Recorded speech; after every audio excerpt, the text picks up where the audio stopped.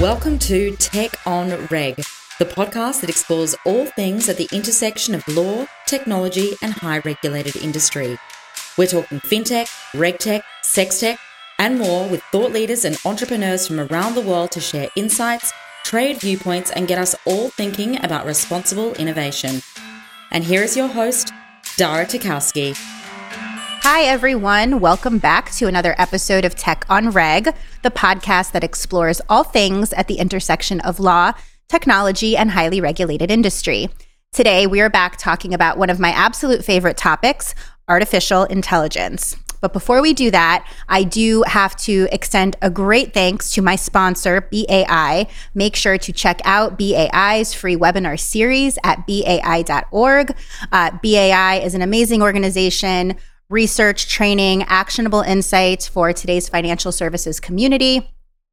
So thank you to BAI for all of your support and making today's episode possible. Now, on to the good stuff. The ethics of artificial intelligence has been the subject of debate for years, with the data science community itself often divided on what the proper protocols are for the ethical use of AI. Industry is often left wondering. From a regulatory perspective, there had been very little clarity and significant amounts of anxiety from both industry and consumer advocates alike. The European Union's recent proposal regarding artificial AI regulation, released on April 21st of 2021, seems like a direct challenge to the Silicon Valley common view that the law should leave emerging technology alone. The proposal from the EU sets out a very nuanced regulatory structure, banning the use of some AI, heavily regulating the high-risk uses of AI, and lightly regulating what they view as the less risky AI systems. Here to discuss that today is returning guest Clara Derodi, Executive Chair of Cognitive Finance, the author of Decoding AI in Financial Services, and AI tutor at the University of Oxford. Welcome back, Clara.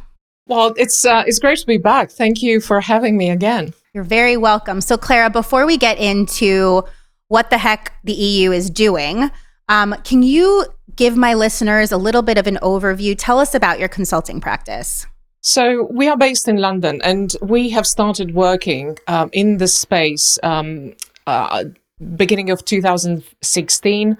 So we've been around for a long time. I have been working with board of directors in financial services, technology companies, but also regulators across the globe. And before the pandemic, I used to spend more time outside England than here, visiting my clients and working with them on real life projects of can we adopt ethical AI for business growth and profitability? This is the core strength of our practice, and this is what drives us.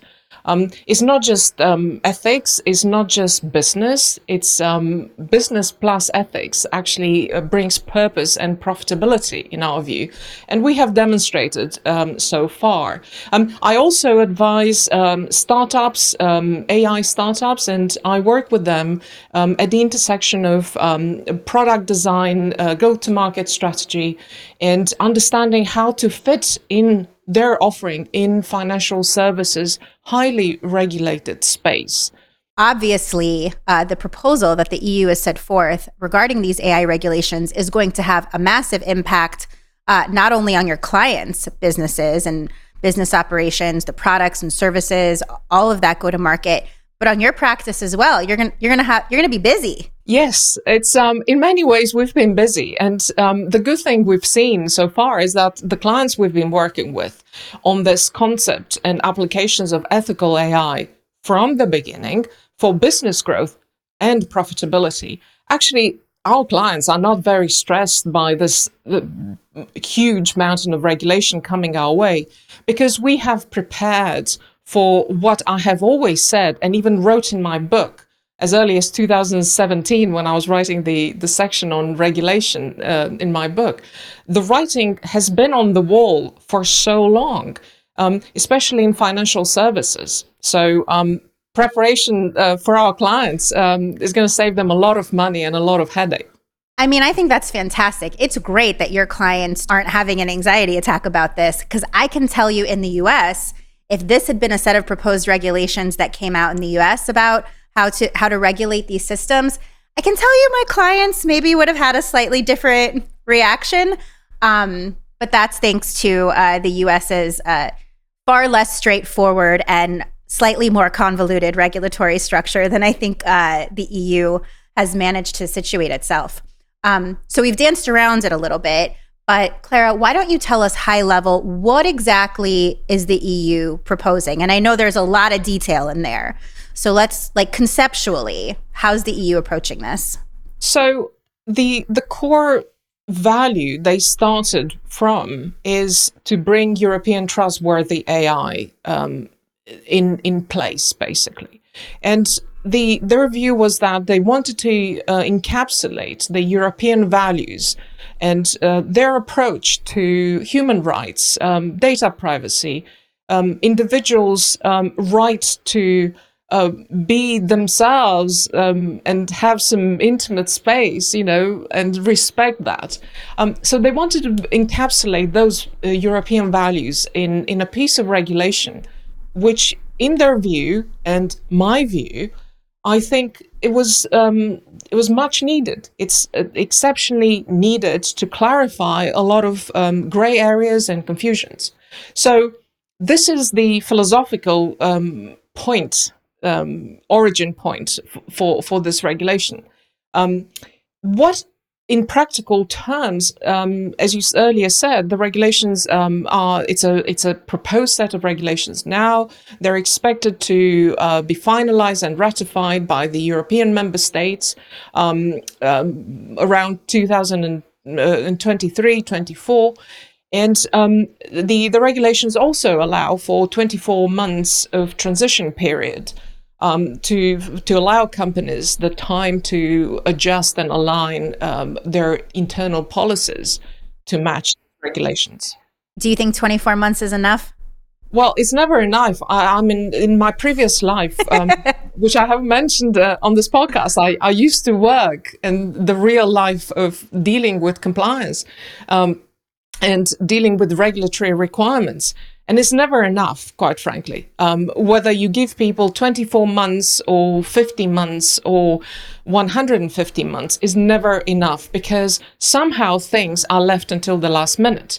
And again, this is a question of leadership. It's a question of planning in advance and preventing, rather than dealing with a crisis there and then. So you hear that, leaders? Start paying attention now. We don't want to, otherwise the last 24 months, Clara's advisory practice is going to get very, very busy at the end.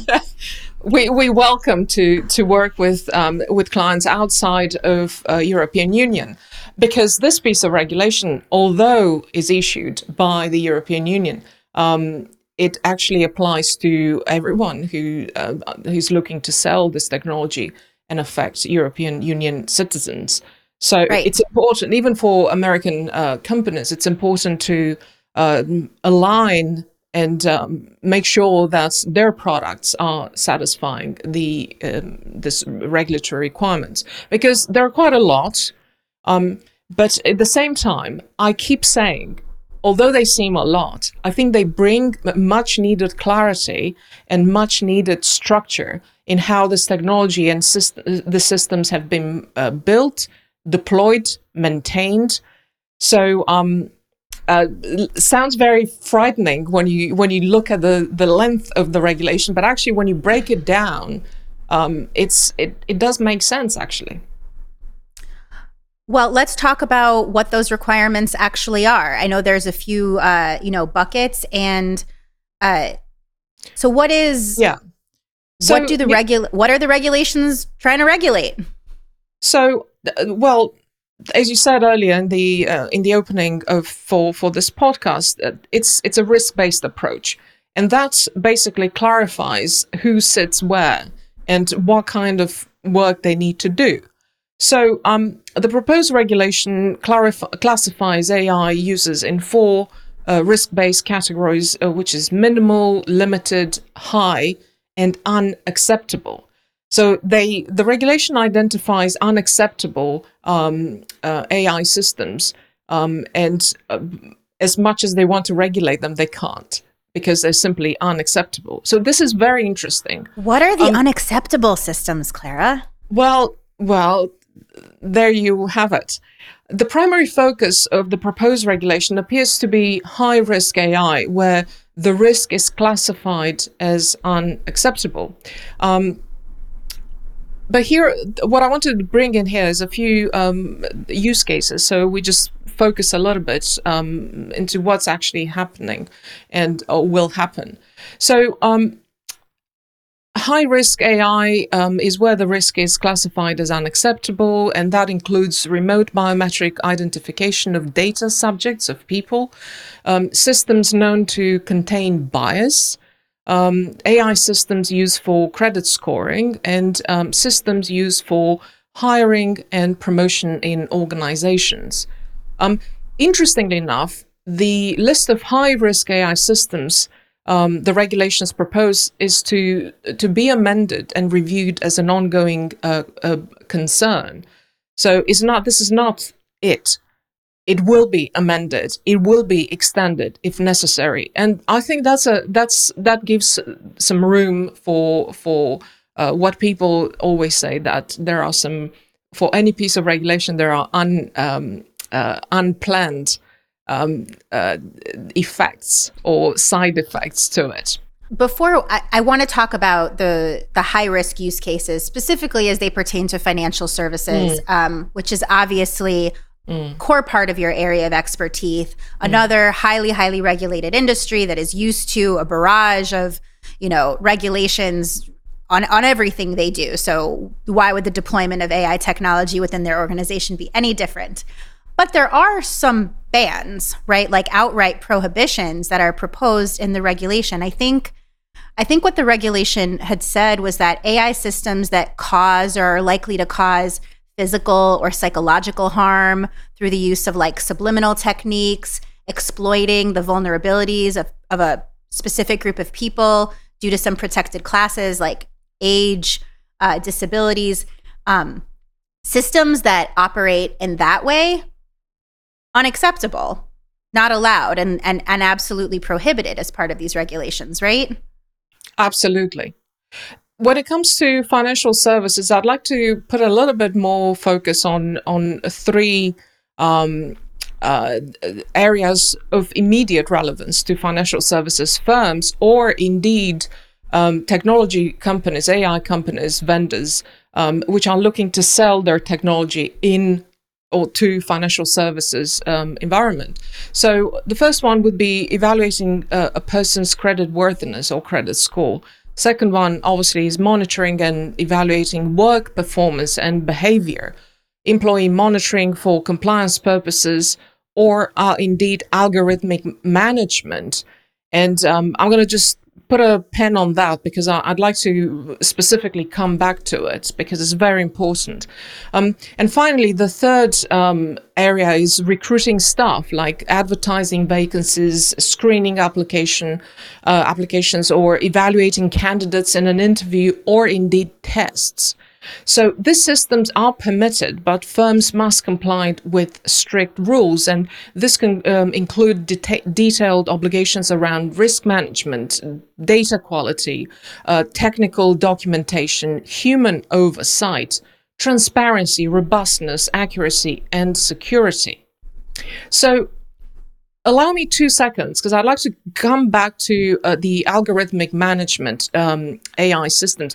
These are very important. I remember when I was writing this section in my book about 3 years ago, I remember what triggered me was a presentation by then the CEO of IBM at Davos. And she was very keen to explain to the world how their latest AI system enables enables companies to predict when someone wants to leave the company.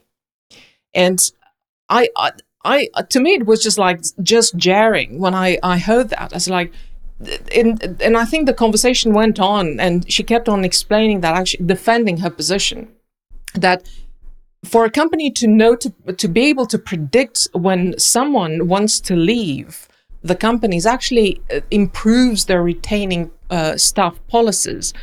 But that's just surveillance packaged as retaining staff policies. And I only believe that it's just, it cannot be right. And quite frankly, when I saw the regulations coming from European Union, I felt finally this is so important, because I cannot believe, I used to work in the corporate environment. My son works currently in a corporate environment. It's very stressful to know that at all times you are being monitored, you are being surveyed. So instead of going to work and do your job, you all the time surveyed where your eyeballs are moving, what are you reading, how much time you're spending on documents. So I'm glad to see this. It's so funny in the U.S. In the, I mean, not that I do this with my business, but in the U.S., all of the employees, you're like, your email's not yours, your desk isn't yours, nothing's yours, and there's sort of an expectation that you're being watched and monitored all the time. And in fact, there's a massive industry of organizations and technology that log into the webcams built into employees' computers, monitoring keystrokes. I mean, everything that you could possibly imagine. I think in Europe we have a different view when it comes to this, and this is. I don't think I know. I am. Listen, I keep saying I'm European. I live in England, but I'm European. I lived in quite a few European countries until my 20s. So in my formative years, and I think all of this European values, this is exactly what the European Commission wants to encapsulate in these regulations. Everywhere you go in Europe, no one would feel comfortable to be under that level of surveillance. I don't think so. No, I understand. So I wouldn't want it either, but I work for myself, so I don't monitor myself. I would actually challenge that and say that perhaps Americans would feel the same like Europeans are feeling about this. Interestingly enough, I was reading the other day that only 4% of Americans have agreed to be monitored by app in their smartphones. Since Apple has introduced this ability to stop apps surveying us through iPhones, quite a lot, and it gives the user the possibility to reject surveillance or accept surveillance from these apps. So apparently only 4% of Americans users of iPhones have agreed to be surveyed. And that shows that actually when you give people the option, it's undeniable that people would prefer not to be surveyed. And I think we are entitled to have some space for ourselves. So I definitely appreciate and understand that that's true. And it follows sort of the same model that the privacy laws, I think, did. So obviously GDPR was way ahead of any of the US, based regulations with regards to privacy. And it's not even so much an issue of what's right versus wrong, but it's about giving consumers the choice, right? It's about the choice. What do I want to share? Who do I want to share it with? And even if 9 times out of 10, a consumer may choose that, yes, I'm happy to share my data with this third-party organization, you've now empowered the consumer to make that choice and exercise privacy rights. So this seems like a very natural extension and consistency, right? And the consistency in the way to approach regulation. The tricky part is unlike privacy, which is sort of straightforward, do I want my information private or don't I? The application of artificial intelligence is far more complicated. And to the extent that a consumer even knows it's happening. Well, I think it's that is the component which quite a lot of people reject. There is a school of thought primarily emerged from the data science community, and also probably futurists. They are great believers in putting all the data, share all the data for the greater good. So that's a very powerful move in that direction. My concern is that probably are we doing exactly what we did with social media when we thought that if I can see children's photos and cats' photos and engage with my friends, we're going to solve the world's problems and everybody's going to just hold hands and in a big hug around the globe. Well, that has proven that is not absolutely not so case. Much. Not so much. So this is my concern when it comes to sharing data, personal financial data in financial services space.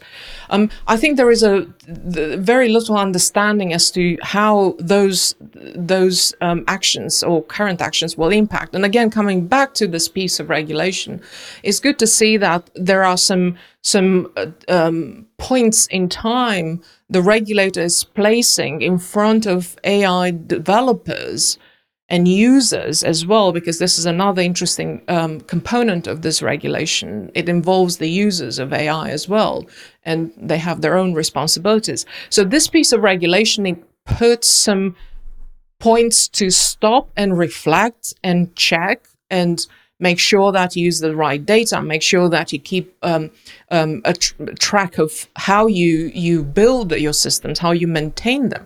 I mean, this is someone back in 2016, I remember she's a chemist, and she was saying, like, I wouldn't be able to sell medicines or anything in my shop if I didn't keep track, clear, absolutely detailed track of what I do in order to create or distribute the drugs I'm either creating or selling.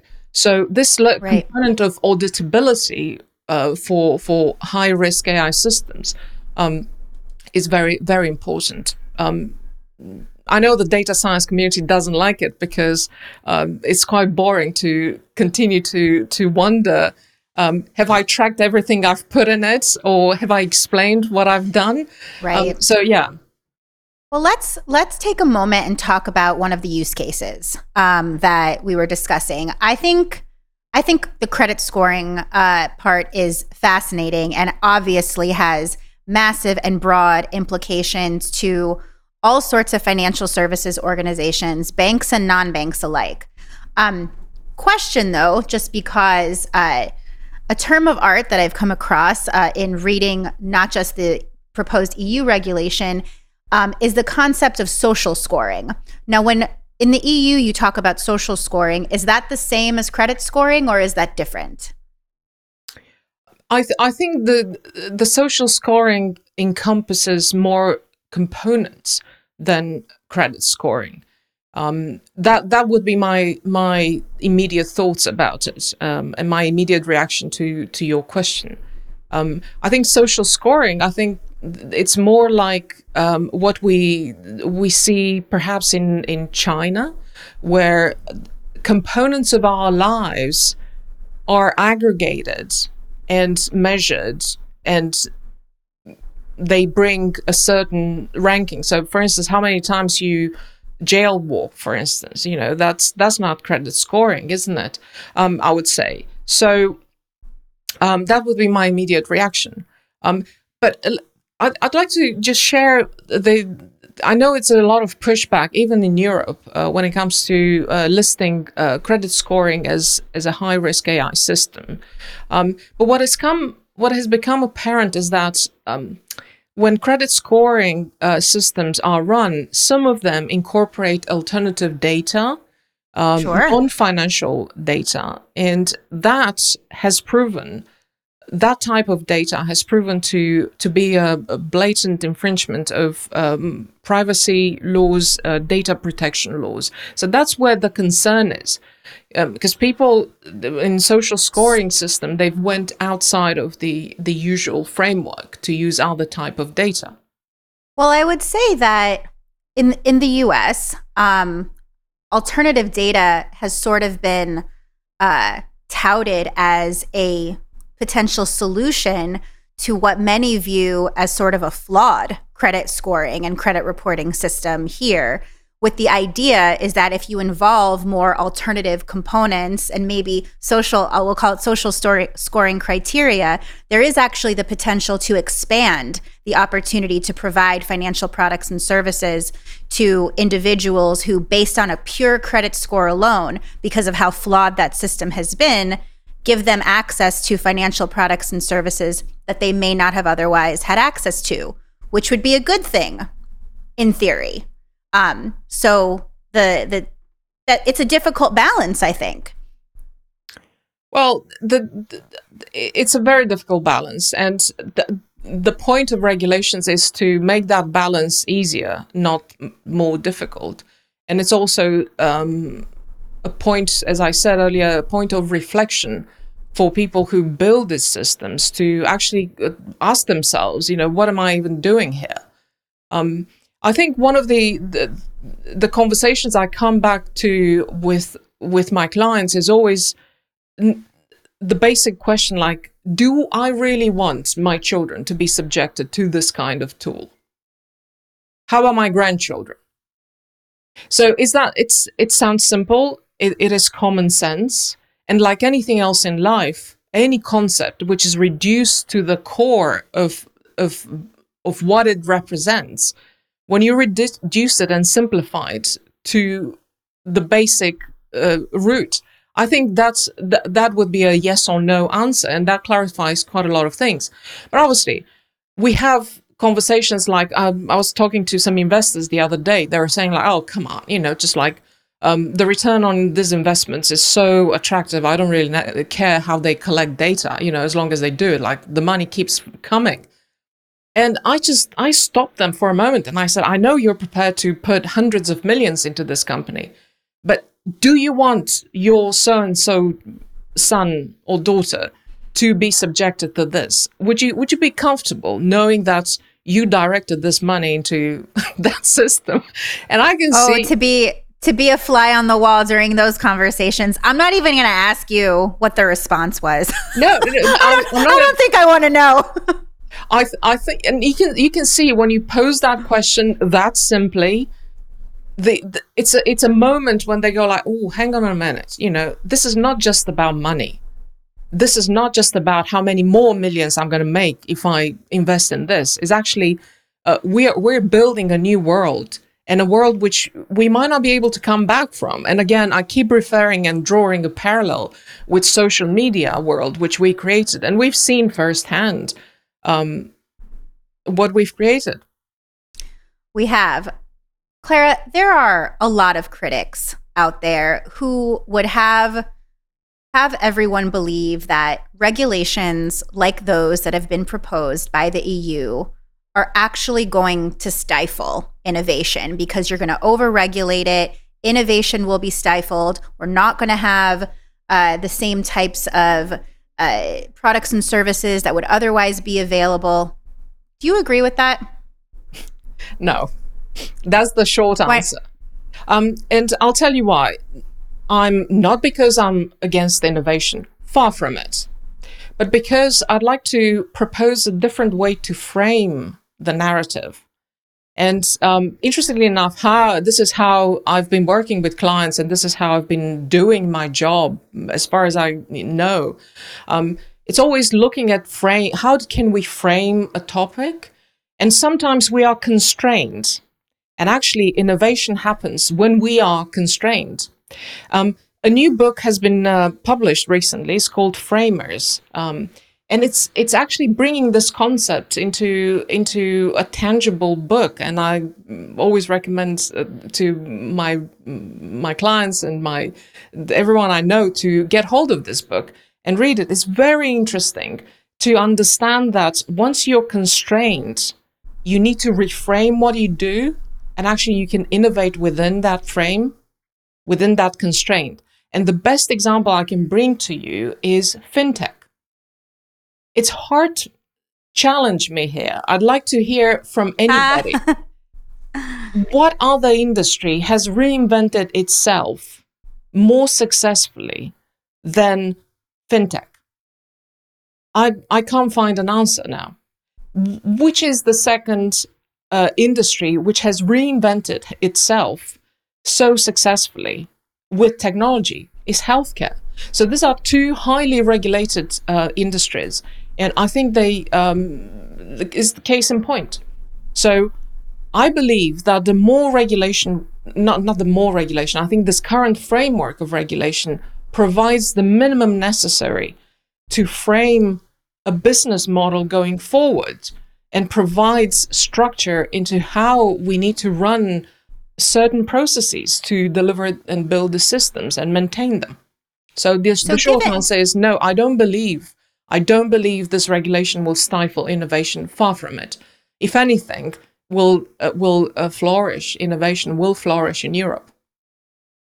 So, we've talked about some examples of high risk applications of AI, and the way, because of this risk-based approach, things like credit scoring, use of biometrics, surveillance, stuff like that, obviously, and rightfully, probably categorized as high risk.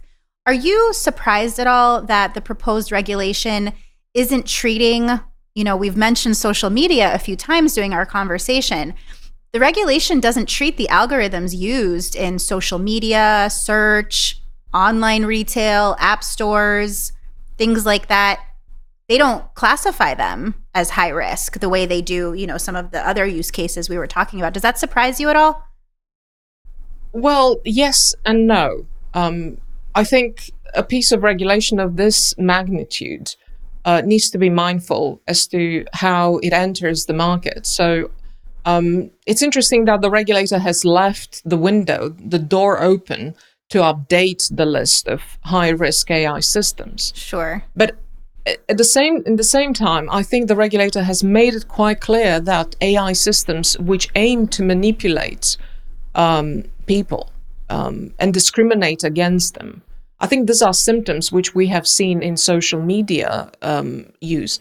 Those systems are not are regarded as high risk. So sometimes you don't need to name something in order to. You just need to describe it. Do you think that was just a way to sort of make big tech think that they had, a temporary win right now? Well, it's hard to say. I just definitely, I'm a lot of things, but I'm not a mind reader of the European regulators. It struck me. It struck me as interesting. Is all. Absolutely, because you're right. Mm-hmm. Because you're right. The most massive big tech issues, particularly with regards to the way algorithms have worked or not worked, as the case may be, really do arise in the social media category. And I was like, oh, social, they didn't put that in the high risk. That was kind of fascinating to me, given everything that we've experienced over the past several years. But as you said, the door is open. That may change. And I think it's important, listeners, to know that, as Clara mentioned at the beginning of the episode, these are proposals. These are proposed regulations. I think we can expect a lot of revisions. Industry is going to certainly provide input, pushback. So we may see a variety of permutations and massaging and refining of a lot of the proposals that are set forth. But what we don't think is going to change is the philosophy, the core beliefs, and the risk-based approach to the way artificial intelligence applications and systems and technology are going to be viewed and assessed and ultimately regulated. Even though there's room for improvement and refinement within that structure. It'll be interesting to see from my perspective whether or not the United States follows suit. Before we started recording, Clara, it's interesting that to the extent that companies in the U.S. with regards to U.S. citizens think that this doesn't affect them, think again, the writing's on the wall. So literally simultaneously, as the EU is putting together its proposed framework, very lengthy, well-documented proposed framework, the U.S. regulators put out a request for information, right? A combination of 5 U.S. regulators, CFPB included, put out a request for information from industry about artificial intelligence generally, how they use it, how they deploy it, the costs involved, this, that, and the other. And they wouldn't be doing that, in my view, if they weren't planning on putting together a framework of their own. It'll be interesting to see if there's any concepts that they borrow from the proposed EU structure, or if we're going to see this as another blatant example of sort of the different approaches in the EU versus the US. Very interesting stuff. What do you think, Clara? I think the only thing I would like to add to what you've just said, Dara, is the component about personal financial data. At the moment, this is the most valuable, asset one can get their hands on in order to develop the systems. So again, I'm putting focus again on financial services.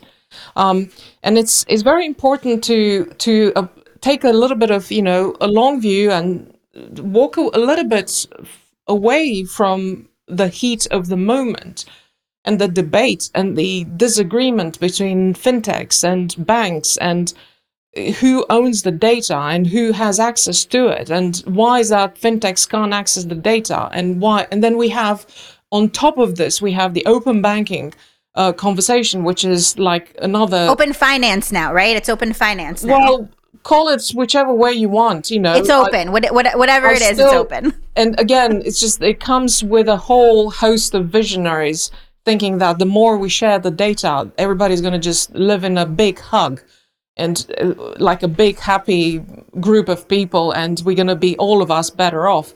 That's not going to happen.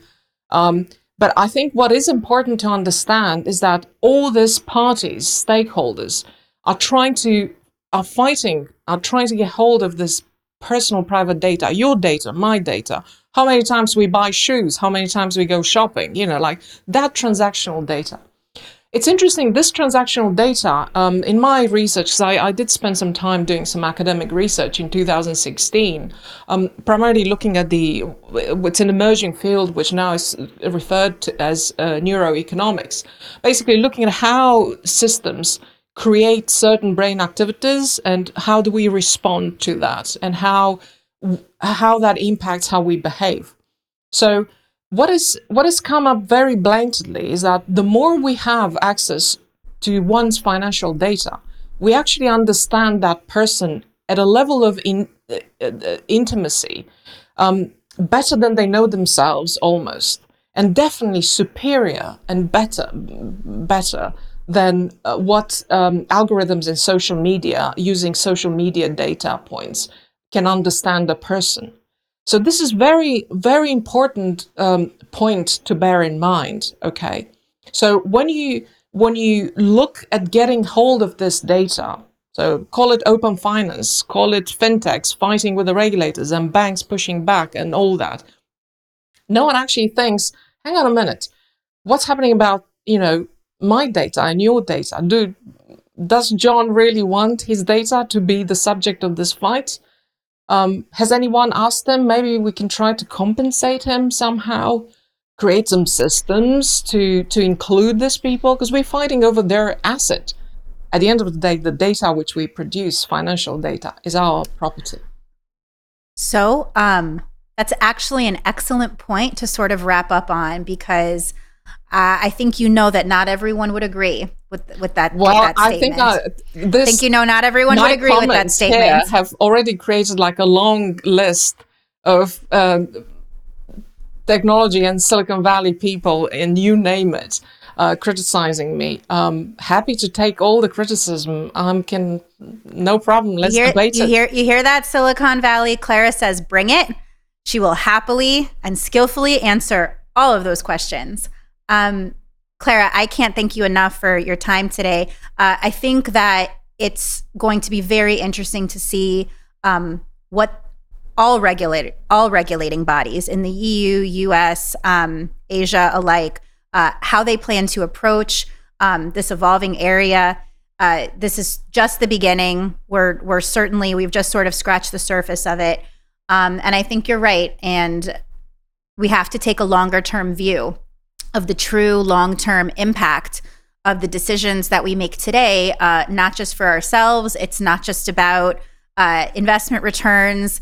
It's about what we want for our future, for our children's future, and really for humanity's future, and how we're going to look at how we treat one another, and what really does serve as a foundation for basic human rights going forward as our lives become so much more inextricably intertwined with the technology that we interact with.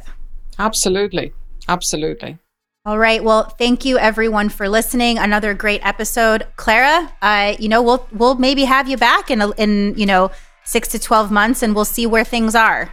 Sound good? The pleasure is always mine. Thank you very much for having me. All right. Thanks everyone. Until next time.